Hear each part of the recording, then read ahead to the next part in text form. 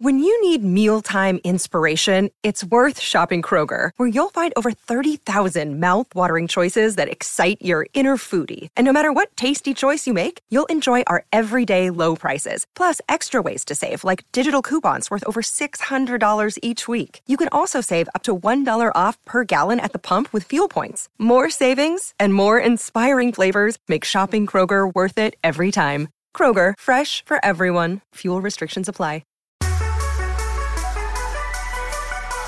Hey everyone, if you like this podcast, you should check out the full finance journey at realvision.com/RVPod to get the full view of what Real Vision is all about. A video on-demand platform you can watch anywhere. Our members get daily videos and analysis, plus access to more than 3,000 videos for beginners and experienced investors alike, and live events online. You'll join the most thoughtful community in finance. More than 300,000 people who trust Real Vision to be the anchor to truth in the financial world. To get started, visit realvision.com/RVPod and use the promo code podcast10 to get 10% off our essential membership for your first year. Enjoy the show.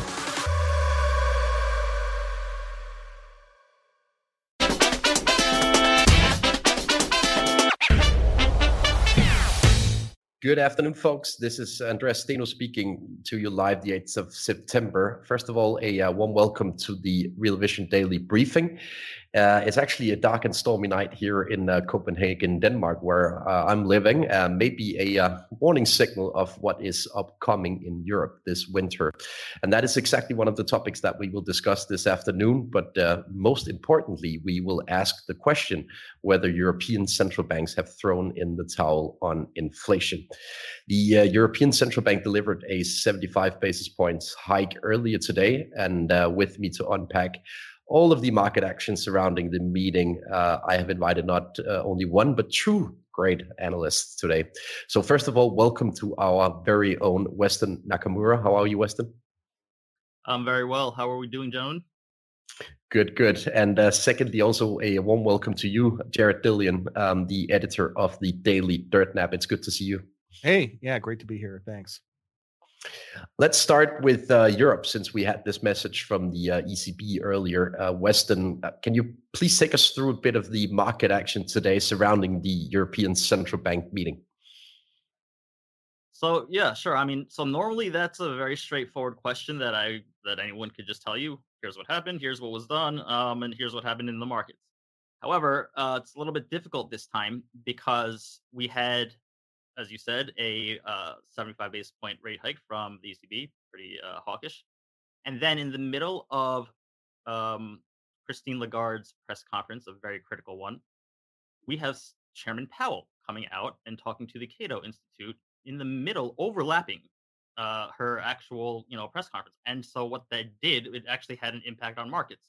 It basically kind of stabilized the euro, which was seeing a bit of, I guess you could call it some strength, but all in all, you can't really parse out you can't really attribute what movement is from which speaker, if at all, right? So either way, though, it seems to me that Chairman Powell coming out in the middle of her press conference, talking very hawkish, nothing that nothing new, nothing surprising, but reaffirming all this, certainly put a bid under the dollar against the euro. Jared, you recently wrote a piece comparing the current sentiment in Europe to the 2011 sovereign crisis. Can you please elaborate a bit on that comparison? How bearish do you find the sentiment to be on Europe right now? Oh my God, it doesn't get any more bearish. There's people tweeting about mass starvation and all kinds of crazy stuff. It's nuts. So, I was in 2011, I was still doing the Daily Dirt Nap. I had been doing it for a couple of years, and the European debt crisis happened. And I remember at the time, Twitter was still pretty new then, but there was, I had competitors in the newsletter business that were really, really bearish on Europe, and the thesis was that interest rates would continue to go up. The euro would split apart. European Union would split apart, and it was a lot of doomsday stuff. And at the time I was like, guys, like they're going to figure it out. Like there's an easy solution here. They're going to monetize the debt. And, people would say, well, they can't, it's against the rules. I'm like, they're going to change the rules. They're going to monetize the debt. It's the only way out. And today is actually very similar. It's different, but it's similar.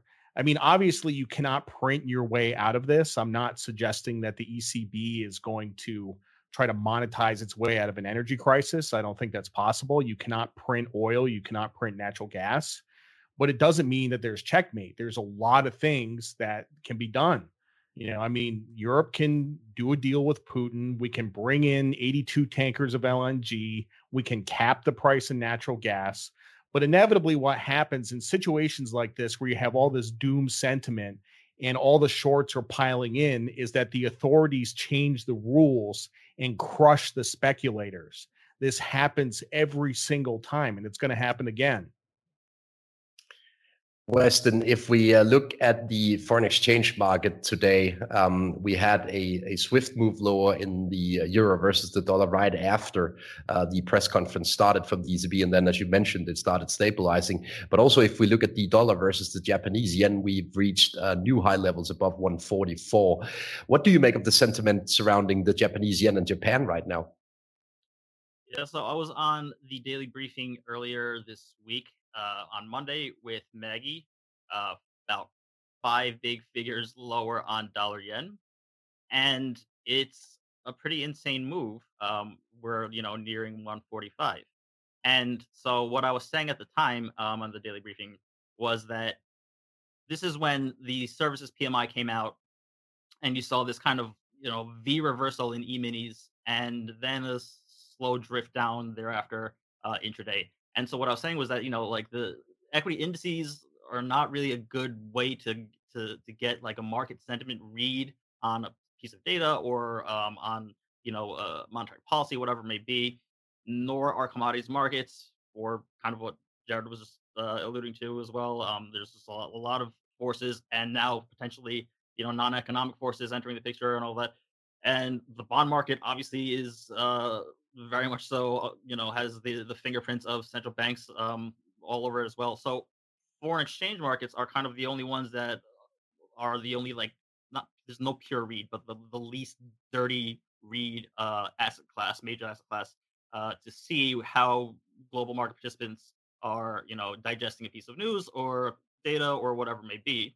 And so when you saw the ISM come out stronger, the service ISM come out stronger than like a nothing read from E-minis, what you did see, however, was dollar yen surge. And what that was basically saying was that you have the markets believing that the Fed is going to be extremely hawkish. The Bank of Japan is going to remain very dovish with their yield curve control.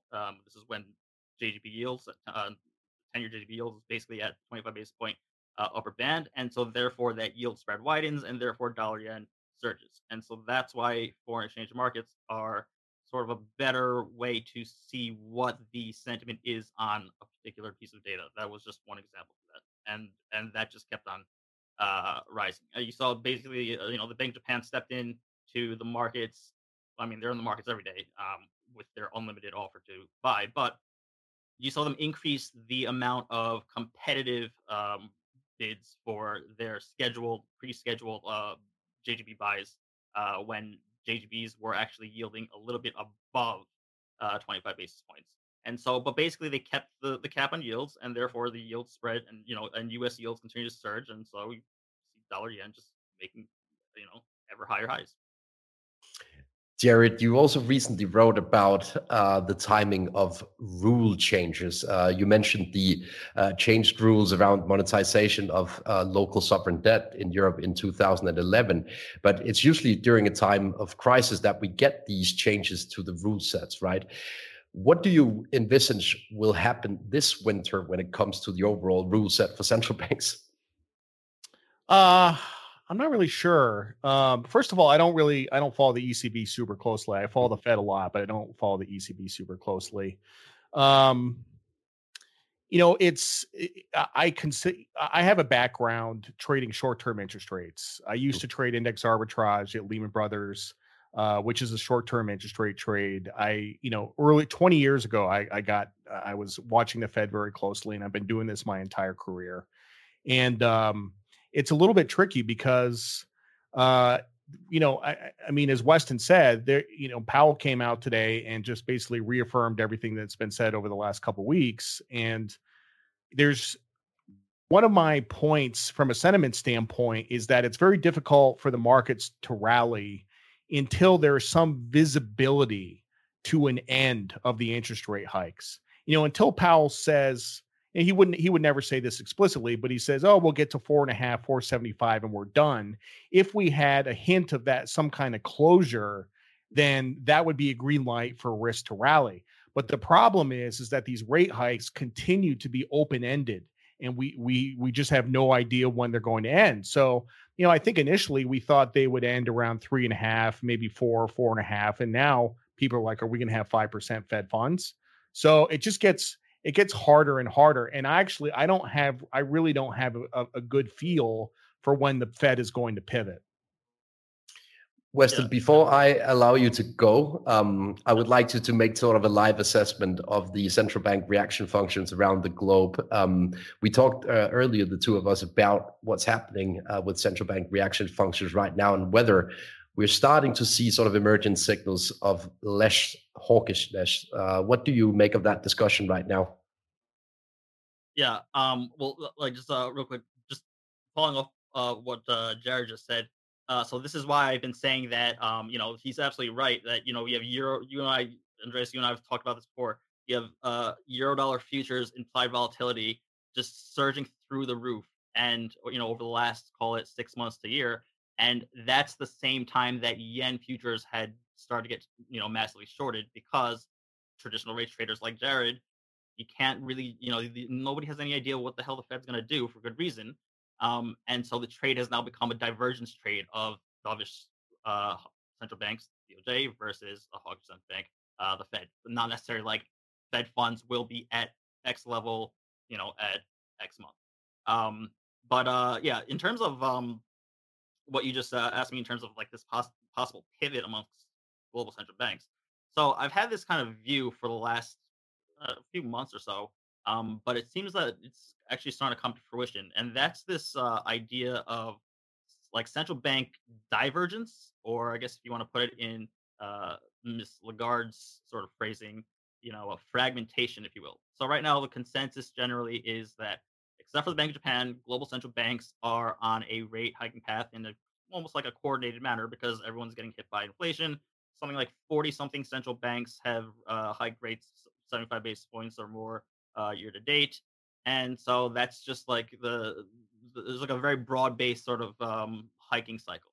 But I would say that that's actually that might have been the case, but that's actually going to start to fray, and you're going to start to see like central banks act very independently at this point, and we started to see maybe possible green shoots of that this week with the RBA, the Reserve Bank of Australia, and the Bank of Canada, both who were very early with being hawkish, especially the RBA, but also starting to signal maybe not necessarily a pivot, but the RBA, Philip Lowe, at least Governor Lowe, saying things like, "We're going to pause and see these rate hikes. What they've done, or are lagging sort of effects. What are they? Let's just take a look at what happens."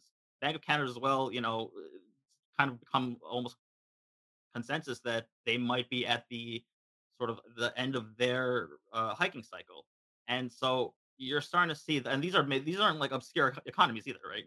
And so you might start seeing these like green shoots of, I'm not saying an entire global policy pivot, but rather splintering within among central banks, and then also within central banks, within certain boards and so on and so forth. We're going to take a quick break and be right back with more of the day's top analysis on the Real Vision Daily Briefing.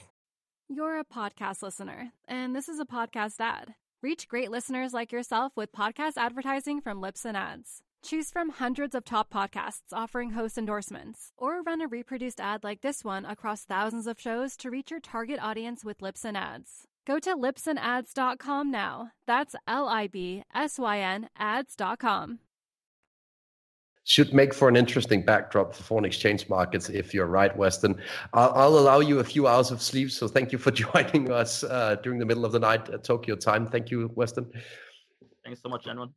And back to you, Jared. I mean, with the volatility seen in the front end of yield curves, both in the US, but now also clearly in Europe, do you fancy getting involved in the very short end right now, given that volatility? Well, I think if you were going to get involved in any part of the curve, you would get involved in the short end. I think duration is for sale here, but with twos around 3.5, like that's, here's an interesting thing. Like this kind of blows my mind, so for the last 10 years, everybody has been bitching and complaining that they can't get any yield. Right. They don't it's 0% interest in a bank account and the bond market yields 0.1%, something like that. There's no income. You have all these retirees that can't get any income. Well, now short rates are 3.5% and nobody's taking advantage of it. I don't see anything in the news about people say, oh, great, now I can get 3.5% of my cash, whether I do it in Treasury Direct or I do it in SHY or I do it in BIL. Everybody's spooked about it. It's the weirdest thing I've ever seen. I wanted to play a soundbite for you today as well, Jared, and it's from a debate between Harris Kupperman and Josh Young in relation to the recent oil bull market, at least the bull market from the first half of the year. Josh is still very positive on the outlook for energy in general, but also energy stocks. So let's listen to Josh here and get back to the discussion on markets.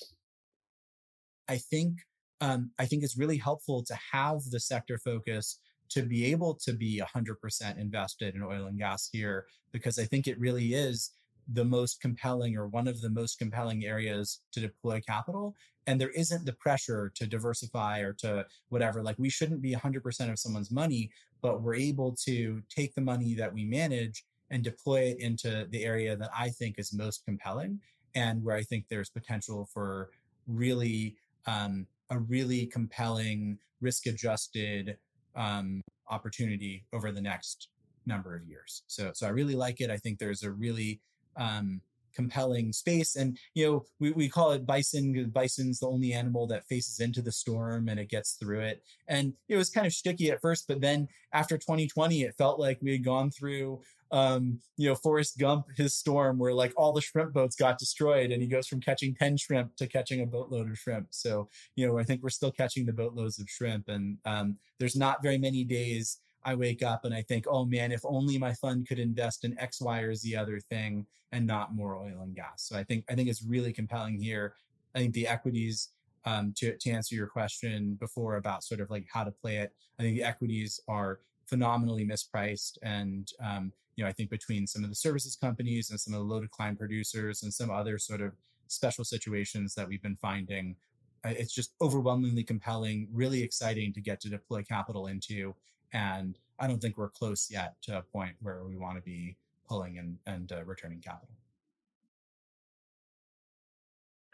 The entire interview with Josh Young is already available at the Real Vision platform for essential subscribers. But back to you, Jared. I can just as well disclaim up front that I am short the energy complex with an arm and a leg right now, simply as I think the demand side is falling apart. And I don't think that we can get any more negative surprises on the supply front. But what do you make of the current sentiment around oil and energy stocks?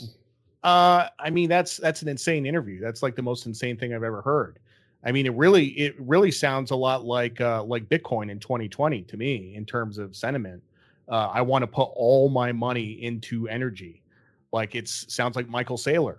So, from a sentiment standpoint, it's nuts. When I talk to people in energy, one of the things I hear from people, a lot of people got this trade right. And a lot of people forget I got this trade right. So I got long energy in 2020, shortly before prices went negative, and I wrote it up in decent ways. I actually did pretty well on that. A lot of people got it right. When prices went negative, people's instincts were correct. They said, I'm going to buy as much oil, as much energy stocks as I possibly can. So what's happened is you've had a lot of people that have ridden this the entire way up. And this is what happens. I call it the low cost basis fallacy, right? If you have a very low cost basis, it means you become insensitive to losses when you have a bunch of realized gains. This happened to a lot of people in Tesla, right? Somebody who bought $10,000 worth of Tesla in 2012 and they have $1 million worth today. They say, oh, I can take a 30% drawdown. But the problem is a 30% drawdown is actually $300,000 in absolute terms. It's a huge amount of money. And then people lose that money and they freak out. So I think a lot of people are insensitive to, I mean, oil is down, at 83 from 120. And, among the people in the energy community, there's no acknowledgement that at a minimum, their trade is out of favor. There's no acknowledgement that they got it wrong. They're just as bullish as they were a couple of months ago. I mean, the sentiment is, I've actually, not even in Bitcoin have I seen an asset that's down 30% and people are just as bullish, if not more, than when it was up 30% higher. If we look at the current supply situation in Europe in relation to energy, I wanted to show you a few charts that I've collected during the day. The first one being a chart on a fact that you already mentioned. 81 fully loaded liquid natural gas ships are en route to Europe right now from the US. That is a new all-time high, and it's, far exceeding former records. So I guess on the supply side, at least on the natural gas front, we could be in for a positive surprise in Europe right now. We should remember that the gas flow from Russia to Germany is zero. So how can you surprise on the downside of a gas flow of zero? And second thing, Jared, is that I wanted to show you the most recent updated chart on the European supply of gas from Russia, because the gas is still flowing to parts of Eastern Europe and to Turkey via the Turk Stream pipeline. But the flows are so small compared to what we usually see in Europe. But still, Germany is able to fill up its own gas storages at a record pace. So the final chart I wanted to show you is the daily injection pace of natural gas into storages in Germany. And we've never, ever seen a pace like we see today, even with the lower natural gas flow from Russia.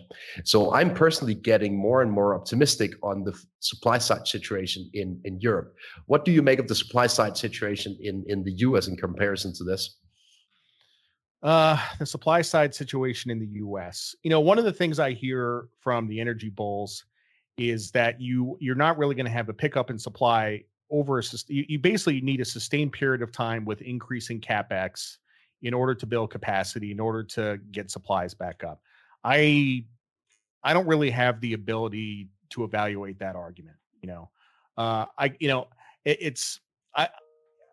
the beginning of the recession, we are in a recession. In the beginning of the recession, one of the things that I predicted incorrectly was that we would have a large decrease in consumption due to miles driven and such like that. And we actually, that never materialized. That never did happen. I'm more focused on the sentiment aspect of it. Yeah, and if we look at the sentiment, if you follow the CFTC positioning, it still seems as if the positioning in the energy complex overall is very long, Jared. So would you still be interested in being short the energy complex at these price levels now that we've seen retracements from levels above 100 in the crude oil? So, I've made a lot of strong statements, and I should back it up. I should back it up with money. I should be short. I did buy puts around 120 in when oil was 120 in the XLE, and I took that off, and that was a profitable trade. I have strong feelings about the sentiment. I think the sentiment is very long, but I'm not comfortable shorting with the charts here. Crude is actually on support, bounced a little bit today. It could bounce a little bit more. I don't think it's really the best entry point. For me, just my trading style, I'm more comfortable entering a short position, at or near the highs rather than after it's already down 30%. That just makes me less comfortable. So I don't have any plans to go short here, even though I should just, man up and do it. We're going to take another quick break and be right back with more of the day's top analysis on the Real Vision Daily Briefing. You're a podcast listener, and this is a podcast ad. Reach great listeners like yourself with podcast advertising from Libsyn Ads. Choose from hundreds of top podcasts offering host endorsements, or run a reproduced ad like this one across thousands of shows to reach your target audience with Libsyn Ads. Go to libsynads.com now. That's LIBSYN ads.com. I also think that the risk reward in shorting natural gas in Europe, if you dare, is better than the oil trade right now. I wanted to touch upon a topic of interest for a couple of the listeners out there already. I can see questions coming in on that exact topic because it seems as if there is sort of a divergence between what's going on in bond space and what's going on in commodity space right now. We've seen a retracement lower in the oil price and the natural gas price recently, but the long end of the yield curve is still moving upwards in yield terms. What do you make of that divergence, Jared? Anything that you've sort of noted in that regards? Well, I think one of the reasons for the divergence is the increased quantitative tightening. I think that is partially responsible for it. So if you consider the fact that we're now doing 92 billion a month in QT, that's 20 billion a week. That's basically an extra 10 billion a week, which is 2 billion a day, across maturities. Like 2 billion is, that's quite a bit. If you're selling $500 million a day worth of tens, that's going to put pressure on prices. So I think that's one of the reasons for the divergence. I also think I think that people are reflexively bearish on bonds because of inflation. I'm not a bond bull. It was interesting when we first got to 3.5% on tens, and there was a big rally to 2.5%. 2.5% was an obvious sale. We're not going to have 2.5% on tens unless we have a very large recession. So I think that was mispriced at that point in time. I think 10-year rates should be between 3 and 3.5. If we look at the current pricing of the Federal Reserve, we've sort of gone from an expected peak in the LIBOR rate in, say, 6 months from now to now pricing a peak in 9 months from now, roughly 10 months from now. So the tighter for longer narrative is kind of firming up in the market. But I've noted that you've recently written that if the Fed wants to continue to hike interest rates until inflation is back at 2%, then they will have to go further than what's already being priced in. So what do you make of the Fed reaction function in terms of what's being priced in by markets right now? Yeah, I don't think it's realistic that the Fed would continue to hike until inflation gets to 2%, because then Fed funds would be at 500%, because we're never getting back to 2% inflation, not in a decade. It's not going to happen. So I think you have to kind of estimate, at what level of inflation does the Fed get comfortable in taking its foot off the gas? So we have CPI next week. It's estimated to be 8.1. Let's say it comes in the high 7, 7.8, 7.9. You get a couple of more CPI prints. We get down below 7. I think if you get CPI below 7, then, and by the way, at the beginning of this, the Fed always said we want to see progress on inflation, right? Substantial progress on inflation. So I think if they do see progress on inflation and it starts to come down, then they can actually think about pausing the rate hikes, or at least paring them back. But if we look at the sort of live assessment of the Federal Reserve and also look at what Powell reiterated today, it seems as if they will at least likely continue for the time being with interest rate hikes almost on autopilot, since we don't really have that firm signal that inflation is getting back towards 2%. But you're obviously right that we need to watch that inflation report next week. But it kind of leads us back to the question that we asked initially. At what point will central banks throw in the towel on this 2% inflation target, because it will be very tricky to get back to 2%, Jared? Yeah, I think we're closer to the end of the rate hikes than the beginning. That's really all I know. We're in the second half, let's put it that way. And I think, as Weston said, some central banks are closer than others. I think he said Canada was pretty close, in Australia.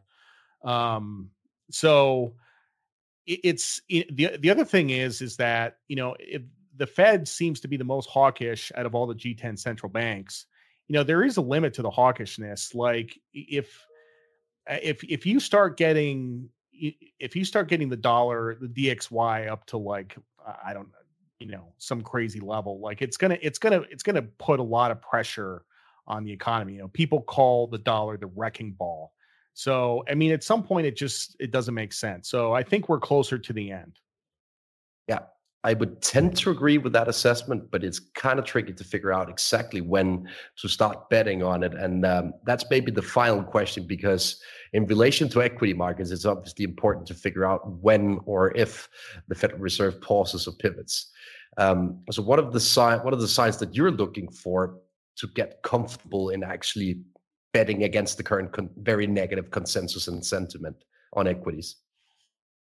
Yeah, I mean, the thing is that, a lot of people will make a statement. They'll say, well, you want to get long risk when the Fed pivots. Well, actually, you want to get long risk before the Fed pivots, because by the time the Fed pivots, it's going to be too late, which makes it really tricky, which is why you have to read sentiment and charts, and you have to get ahead of that move before they actually do it.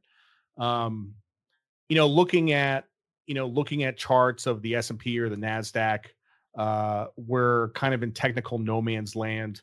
I mean, I think we're actually within a range. We kind of know the Fed put is around 3,600. That's where Bostic came out and said that the Fed was going to pause, and the S&P rallied 700 points.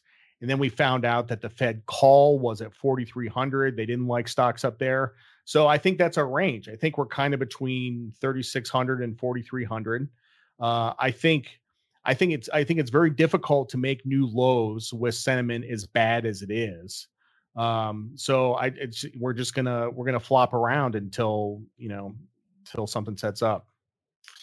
And ultimately, we've had almost a pamphlet of bailout announcements this week from the European politicians. For example, the new prime minister in the UK, Liz Truss, basically utilized her first day in office to announce a huge bailout package of more than 5% of GDP. What do you make of these bailouts in relation to whether to turn more upbeat on the economic sentiment and on equities? Well, I mean, look, I don't want people to freeze to death. But having said that, the energy bailouts are bad economics, because what happens is that if you cap somebody's energy bill, then it does not force them to economize. And, it allows them to keep consuming energy, and then eventually you'll have shortages and you'll actually will run out. So that's, it's bad economics, but it's from a humanitarian standpoint, it's fantastic. But the sort of this narrative that Europe's going to freeze to death is absolutely bonkers, because Europe is just going to do what Liz Truss did, and is going to subsidize energy bills or something, and it's really going to be fine. So yeah, I perfectly agree on the bad economics when it comes to these price caps. But one thing I actually find very positive beneath the surface of all of these bailout packages is that they've managed to solve the liquidity crisis within the power trading space in Europe. And I think that's the key reason why electricity prices in futures terms have come down quite a bit since late last week. And I think that's a bit of a relief to the European market overall. Jared, I've made it my trademark to always conclude the daily briefing with a meme. And in relation to the debate we just had on energy bailouts, I need to show you this meme, because I think this meme is basically spot on when it comes to the effect of an energy bailout. It feels good, but you're obviously just kicking the supply issue down the road.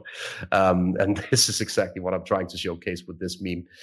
Jared, any final comments for the audience in relation to the market action over the coming weeks or two? I mean, if I had any final comments, that would be just step away from the keyboard. Just get off Twitter. Like, it's nuts. Like, there's times I open up Twitter or I go on the internet and I regret it. Like, the sentiment is really, really bad. So it's going to be okay. Yeah. Hopefully so. At least I have my fingers crossed here in the epicenter of the energy crisis in Europe. Jared Dillian, it was a huge pleasure to interview you this afternoon. Thanks for joining. Thank you. And to the audience out there, thank you for watching the Real Vision Daily Briefing. My colleagues will be back with more tomorrow. So thanks for watching.